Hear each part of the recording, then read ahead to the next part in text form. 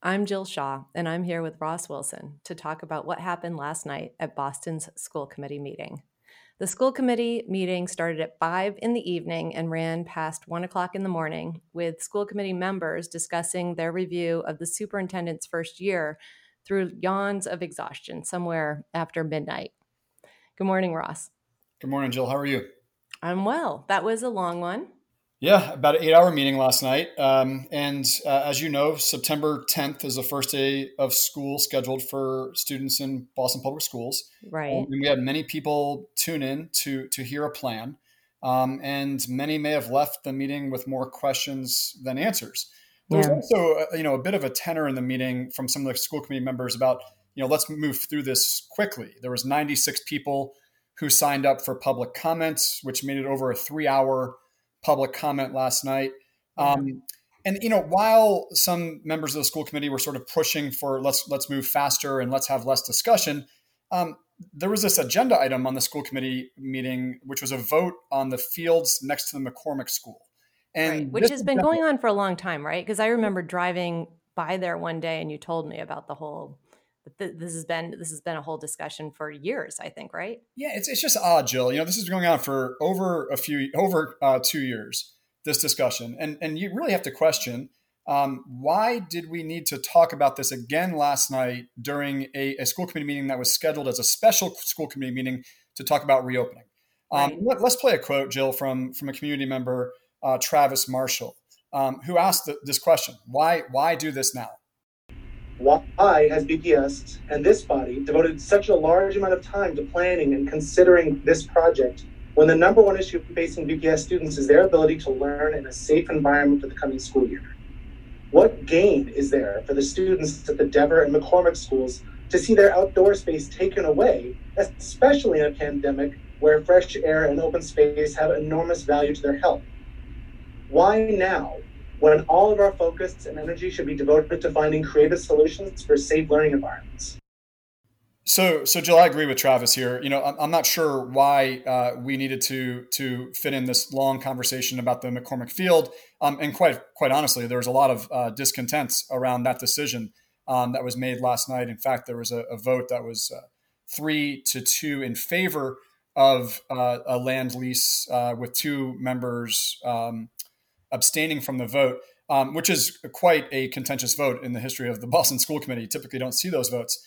Yeah. Irregardless, Jill, we have a very special or very important conversation to be having around reopening of school, which we'll dig into. And as you noted, we also heard a brief review of the superintendent evaluation after midnight. So overall, a really interesting meeting. It was an interesting meeting. And it was, there were themes that kind of ran through the meeting from the superintendent's comments through public comment, and then all the way to the evaluation of the superintendent at the end of the evening. The first of these was a discussion about the decision to open, partially open, go entirely virtual at the beginning of the school year. The district is using the term hopscotch, right? So to hopscotch or to not hopscotch, I guess, is the question right now. Let's play the tape of Tammy Poost, who is the special advisor to the superintendent on the topic of reopening. So there has been no final decision made by the Boston Public Schools as to whether we will open remotely or in a hybrid model on the first day of school. That decision has not been made because that decision is made by science. And we are waiting and watching what the science is telling us. And frankly, we may not know that by the time that we file this plan with Jesse on August 10th, because that is already a month away from the beginning of school. And we will simply be watching to make sure, with the advice from the Boston Public Health Commission, to make sure that we are staying within the guardrails of what's safe. If it's not safe, because the metrics say it's not safe, we won't be bringing anyone back into buildings.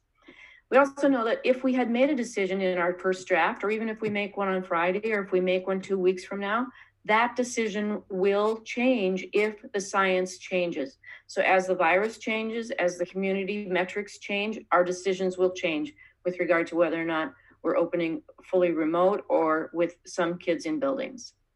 We are not making that decision alone. We're not making it in a cubicle somewhere. We are making it directly in conversation now with the entire community and specifically with our union partners. Now, this comes up in public comment when Marta Bausmer, who is a school nurse, asks this question. I just want to know, what are the public health metrics for safety that the district speaks of as needing to be met in order to go back in person safely? And what does the word safe mean to the district? Can they please provide your description of this incredibly important word that's being used across the guidelines? And then again, in public comment, the lead author of a recent New England Journal of Medicine article comments at school committee about the article and about her perspective on reopening school.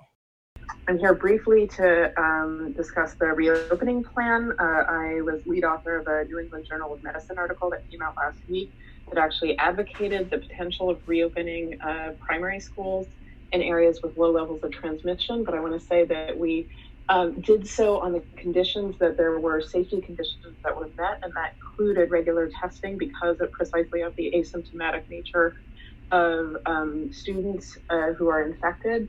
And it's really important to be able to keep students and teachers, bus drivers, et cetera, and their families safe. We also were advocating the reopening of schools in order to enable good pedagogy.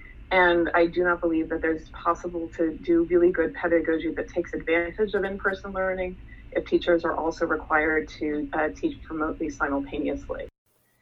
And then once again, in public comment, City Council person Michelle Wu adds to the discussion with these comments. It doesn't help provide certainty to simply say that science will drive the decision, when there's no transparency about how infection data might drive decisions beyond deferring to the Boston Public Health Commission. When in all these months since the pandemic began, BPHC has issued no guidance or protocols for what happens in the inevitable situation that a student or school community member becomes exposed to the virus, or what might trigger another shutdown. The draft plan also holds up health and well-being as a core value, but shifts the burden for carrying that out onto families. No virus testing provided or even required by the district. No contact tracing, no water available for students during the day. Trying to address the need to distance on school buses by cutting the number of families eligible for bus service. No plan to guarantee airflow and air quality in our older buildings. Finally, I'm grateful to the many educators, students, families, and school community members who I've had the opportunity to speak with in small group conversations and a larger town hall last week. They are brilliant. There are so many creative ideas put forward. And I want to note that I've yet to hear from one constituent, besides our lovely superintendent, who believes that the hopscotch model of simultaneous teaching is workable. So, Jill, this is really interesting. I mean, the school district, led by Ms. Pust and Superintendent Caselius, are saying we will be led by science. Science will lead us. So, therefore, we can't make a decision, and we may not make a decision until right before school starts. And many of the community members are saying, how are you using science? What metrics are you using? Be transparent about how you're making these decisions.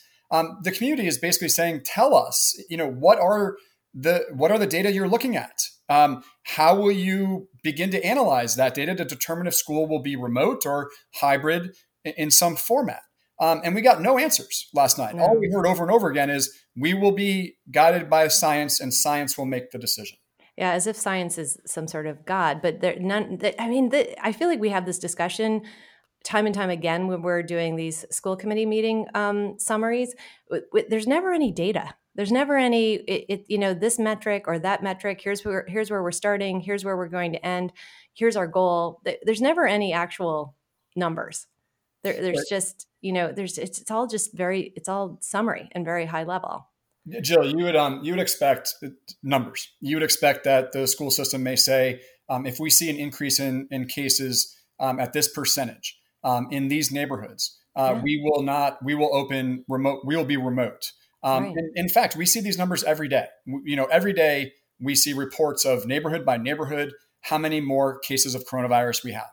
Right. It would be really nice if the school system would say, here's the numbers that we would be concerned about with percentage increase. We've 1%, 2%, 3%, whatever those numbers are.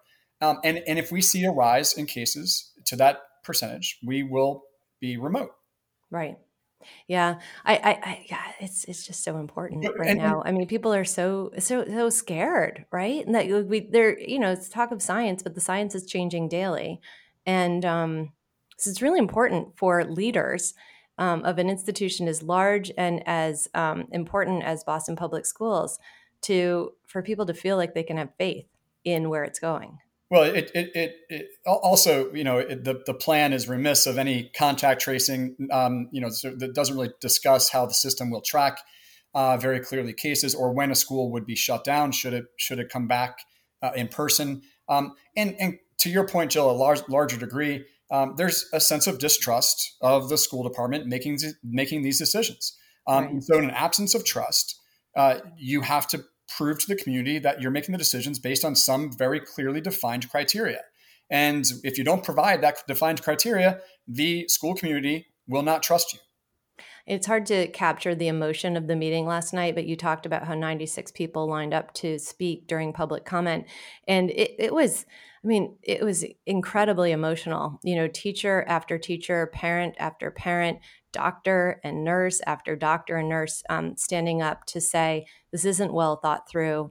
And we are incredibly nervous about this plan that you're putting forward. And please take a pause and rethink this. There was such little trust expressed yesterday during public comment.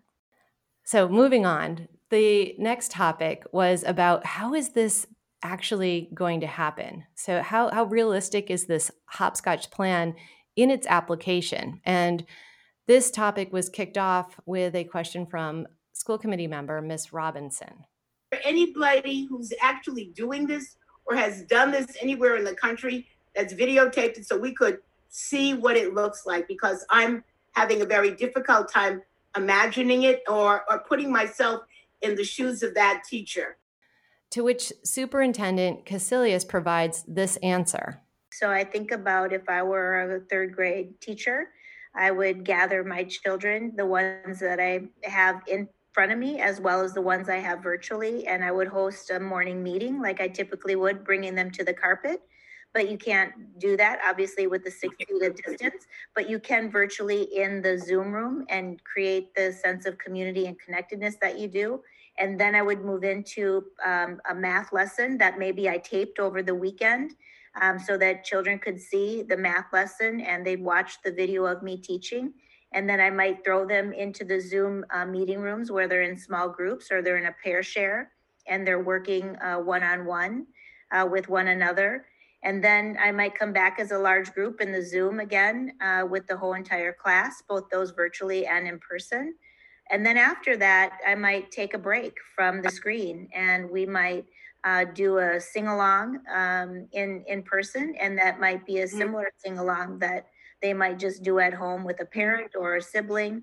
And then I might take more of a break and have lunch or a snack and then go outside and do play or an outdoor activity for recess and do some sort of movement, and then come back as a whole group and reconvene after that again, and then do another directed lesson. If it's an inclusionary classroom, this might be a time when they get additional one-on-one services from a resource teacher or a different teacher providing some additional one-on-one, or a paraprofessional might work with them on one-on-one, either in person or also on the Zoom, depending on how that's staffed and how they work that out at the school level.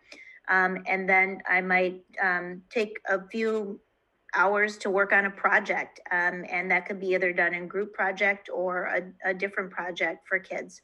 So, I mean, there are ways to do it and to, and then you could also potentially have opportunities for place-based learning where they can go to the museum and do a scavenger hunt if it's open, and some other different types of activities. So it's really going to take the creativity of our teachers, thinking about how to mix in independent practice, small group practice, guided practice, and then practice with other professionals and specialists like an art teacher, a PE teacher, and how they schedule those days. And that's why it's really important that teachers get back in the classrooms and they learn from one another what's working. And so this is really challenged in public comment. Here's one of the public comments that kind of gets right to the heart of this matter. On July 24th, DESE finally recognized aerosol transmission in its guidance for courses requiring additional safety considerations and said chorus, singing, musical theater, and using brass and woodwind instruments are no longer permitted indoors.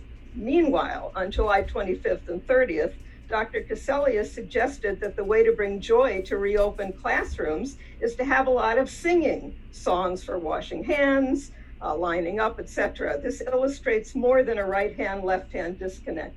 So, Jill, a lot of people are wondering how does one teacher teach students who are in front of them in the classroom and teach students who are logging in remotely at home? Because it's important to note that the school system absolutely said they will either be hybrid or remote, and that every family, could opt to be completely remote if they want to.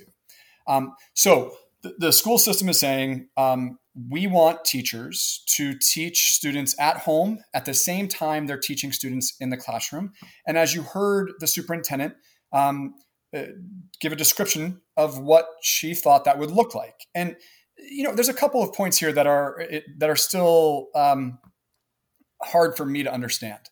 The superintendent talked about taping a lesson over the weekend, a math lesson that she would then play if she was a teacher to open up a class for a mini lesson. I'm not clear, would all students in the class also be logging into their computer to watch this lesson as well as students at home? Yeah. She talked about having students go out for different breaks. And I wasn't clear if that was everybody both at home and in school. She talked about singing a song, which, as you heard from the public comments, is actually the guidance from experts. Yeah, is that you shouldn't be singing. But the superintendent talked about singing a song and then having parents sing along with their kids at home. It's very difficult to think about that, especially if parents are working. She talked about students going to a museum potentially to do a scavenger hunt during the day. That's hard for me to understand. If parents are working all day, how students are going to get to a museum at home. And then are the students in school also going to that museum? Then she talked about 2 hours of maybe project time at the end of the day, which I wasn't sure, again, what students would be doing at home and in school. And quite frankly, Jill, it's very hard to think about how teachers in kindergarten through 12th grade will be teaching students at home and school at the same exact time. And quite frankly, and respectfully, the example from the superintendent was not even close to enough for any parent or teacher to say, I now have a visual of how to do this. It's so hard to believe that she's had many conversations with actual teachers and actual principals who have to be at this point thinking about the granularities of what happens when a child walks into the school, what happens when a child is home for the day. How do I do something parallel and provide a day of education for both of them? I mean, I'm sure that across the district, teachers and principals are thinking deeply about these things, but somehow the superintendent wasn't able to illustrate, what an actual day would look like for a child of any grade. And then the question of operational execution just gets pushed even further by Michael O'Neill, who is a school committee member. And so let's play this conversation that he has with Tammy Poos and with the superintendent about how are we getting prepared for this plan? So when you say you've set up sample classrooms, how many have you set up? I don't know that answer. I know I saw 6 or 8 about a month ago. I'm not sure how many of those are still there. I know there were pictures taken to send to the school leaders. That is part of the package they will get with the template that is related to the plan that was just released. So how many classrooms do we have in the district? I actually know that it is not 5,000. I'm trying to see if I can find in my head what the number is. I do have in an email somewhere a number. We'll get that for you. Someone may text it to me in a few minutes, but we'll make sure we can get that for you. Because when I think of those classrooms, I also think of if we're doing this hybrid teaching, are we going to order, say we have 5,000 classrooms for the sake of argument. Have we ordered 5,000 cameras? Have we ordered 5,000 setups for each of those classrooms? So we have 4,500 teachers and we have about 4,000 or 5,000 cameras from a vendor ready to send them to us. And we haven't until Tuesday to make the decision before he needs to ship them to someone else. So it's kind of like when this past spring, we had 20,000 computers that we could get from the supplier. And he said, you got to order them right now if you want them. Because across all the nation, as you know, as chair of the Council for Great City Schools, everybody is wanting the same things. Right. So we do have them on hold, and we're just really waiting on the working group's recommendations on what we should do in terms of which type of technology we'll need in our classroom. So Jill, Mr. O'Neill asked a question of how many classrooms do we have in the district, and our leadership of our school. It's not 5,000. Did not know the answer. Right. Yet supposedly they have walked every building and know every classroom and have known that every classroom could be set up in a safe way. Mr. O'Neill then sort of asked how many classrooms have been modeled to make sure that students can fit. And the answer was 6 to 8 classrooms were modeled about a month ago. And quite frankly, Jill, these were modeled, even kindergarten classrooms were modeled with desks, which we know kindergartners don't sit in currently in desks. Right. This is a very big problem. I mean, we've been dealing with this crisis since March, and you're telling me that we've set up 6 to 8 classrooms as models a month ago and haven't done anything since. We're opening school up September 10th. Right. Now, not only that, how can we have any faith in the school district that they know about ventilation? How do we know that they know if windows work or don't work? Clearly, they don't even know how many classrooms are in the district. Right. Then the question was stated, do we have the technology needed? The answer was no, but we need to order it by Tuesday if we're going to get it on time. So we're a month out from school. We have some hopscotch hybrid plan, which we can't conceptualize how it's actually going to happen, and we don't have the technology to support it, and we haven't even set up the classrooms to make sure that they work in order to fit the kids in our schools. Definitely not increasing trust here, and I would say an overall operational failure of the school system at this time of crisis to say that they have no idea how many classrooms they have and that they only modeled 6 to 8. But we'll get to that, right? Because this all circles back around to the evaluation of the superintendent at the end of the evening, where it gets hammered time and time again that she does not have a team in place of operators, and this is how it's playing out right before our eyes. Jill, let me be clear. I didn't hear people last night say we don't want to go back to school. No, not at all. They would like to go back to school safely. Yeah, right. And the school district has demonstrated time and time again that they do not have the plan or the answers to gain the trust of the community to send their kids back to school. This is not about remote versus in person. In fact, many, many people said, we want our kids to be in school, but the school system has failed to provide a plan that will give people a sense that their kids will be safe and that the adults will be safe. That's right. So we're going to come back around to that, but there was one other conversation that happened that we think is of note. School committee moved over to the topic of a task force being created by the superintendent and Michael Locanto. And this task force has about a month to operate, in which it'll come up with a recommendation for school committee about what the entry requirements are going to be for exam schools for next year.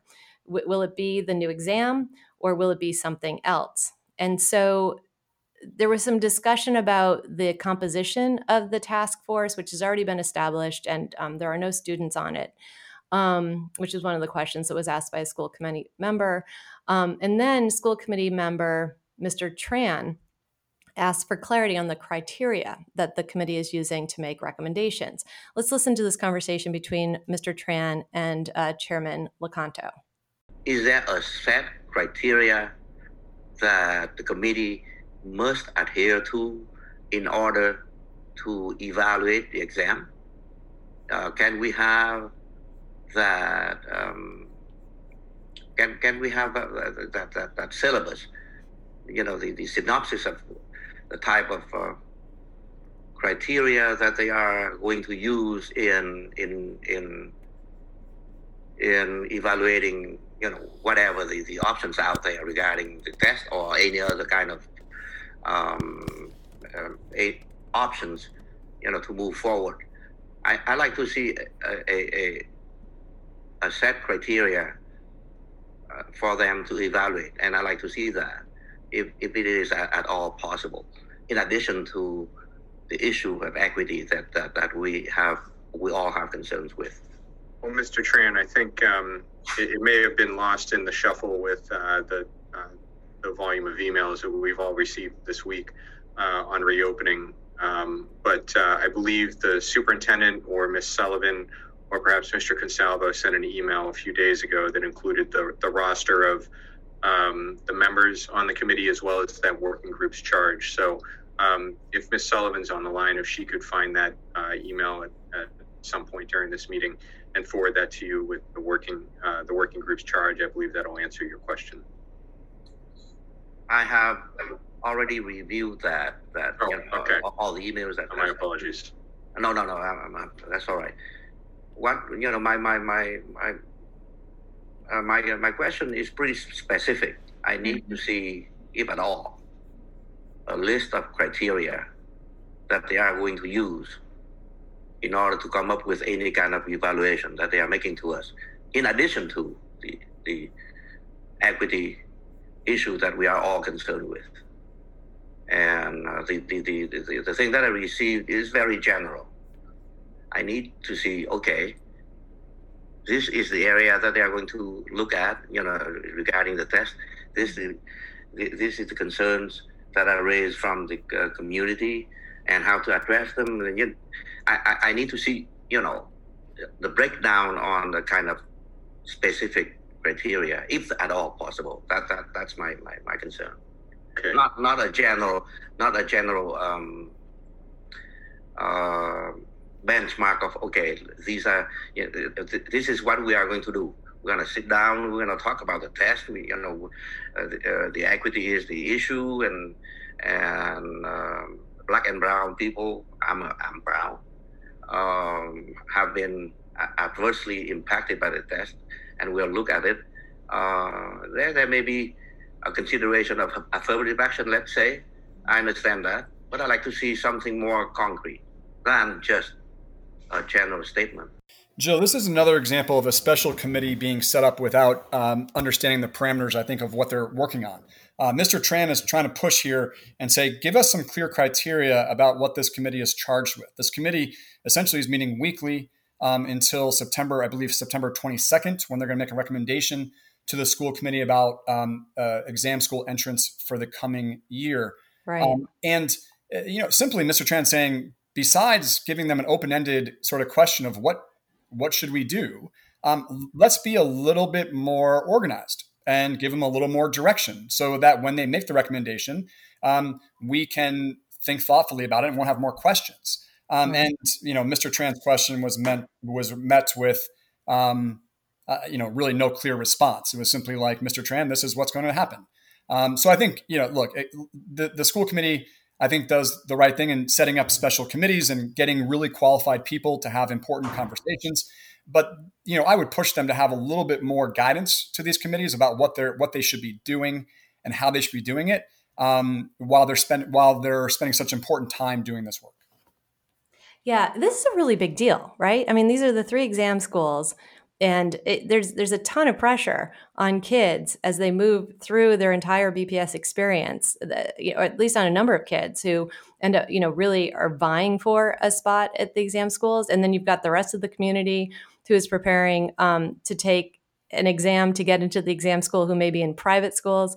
This is a big deal. Whatever gets decided here, even if it's for a year, it's a new guide for how things might happen. It's a big deal, and it's also going to be done in private. These meetings will not be available to public. And so, again, the theme here is trust. So in order for the public to trust that the process is fair and equitable, Mr. Tran was simply looking for the criteria and more information about the charge, so that when we know that this committee is going behind closed doors to make some recommendations, when they come out, we know that they have done so at the clear charge of the school committee.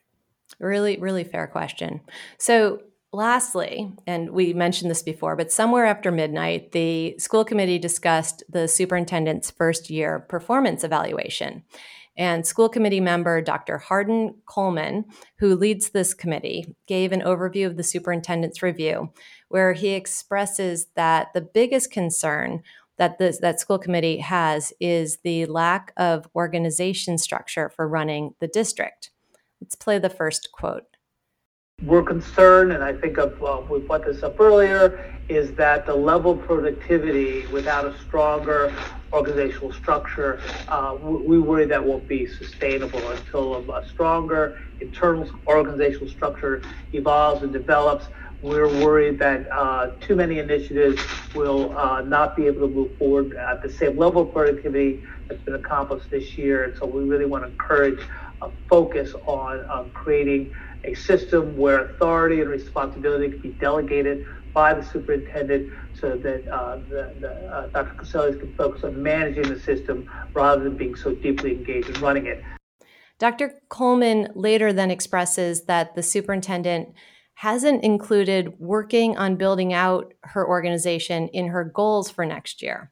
The one thing that's not in her stated goal that was consistent in our conversations was a focus on the organizational structure, an explicit focus on that structure. Now, several committee members note the need for a strong group of leaders to work on different aspects of the organization as being more important now than ever. And in particular, here is Vice Chair Oliver Davila, who makes a couple of comments about this.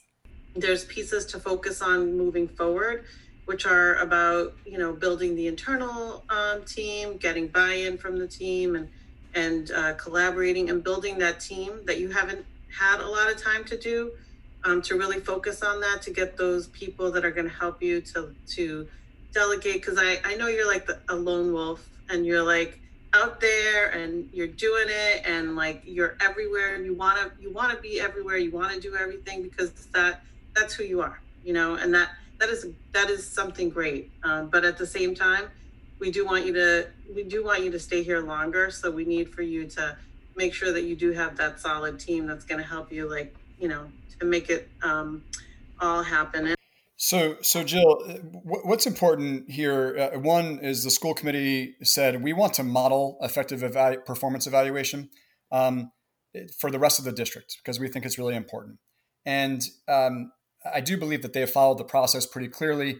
Actually, online, we'll post these. Each member of the school committee filled out their own performance evaluation, and then we can post the composite evaluation of the superintendent. And it is hard to go through a public evaluation process like this. Sure. That being said, the school committee is modeling that the importance of the superintendent evaluation is that it's placed be somewhere between midnight and 1 a.m. of Right. a school committee meeting. So therefore, the likelihood that people are watching is very minimal. Dean Coleman asked members a really important question. He said, look, members, the superintendent has really incorporated much of our feedback in her goals, except she hasn't incorporated this organizational structure piece in her goals. It's not there. Should we call this out and make a clear sort of expectation of the superintendent that she address this organizational structure and her leadership team? Not one school committee member answered that question clearly. Yeah. I would like to answer that question clearly.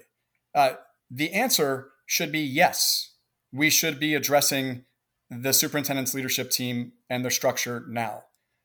We can't wait any longer. We can't wait, as Dean Coleman suggested, till after schools open. The reason that we have 6 to 8 models of classrooms set up for thousands of classrooms is because of the leadership of the school system. Right.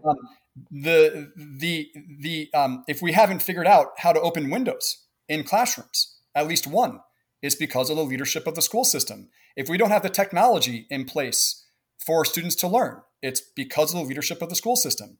If we're not offering our students water when they go back to school. It's because of the leadership. If we don't have samples of what school will look like and what learning will look like in a few short weeks, then we have a failure of leadership. So that, yes, please address the lack of leadership team and structure now. So we begin to instill the confidence and trust in our school system that is necessary to reopen. That's the theme of the meeting. And Jill, it's clearly lacking the trust, the leadership, and the confidence in our school system for parents and teachers to go back to school. Yeah, you could feel it. You could certainly hear it in the words and expressions of the 96 individuals who signed up to speak. And you can imagine the hundreds and hundreds of folks who are part of the Boston Public School System that they represent, maybe thousands because of some of who some of the speakers were.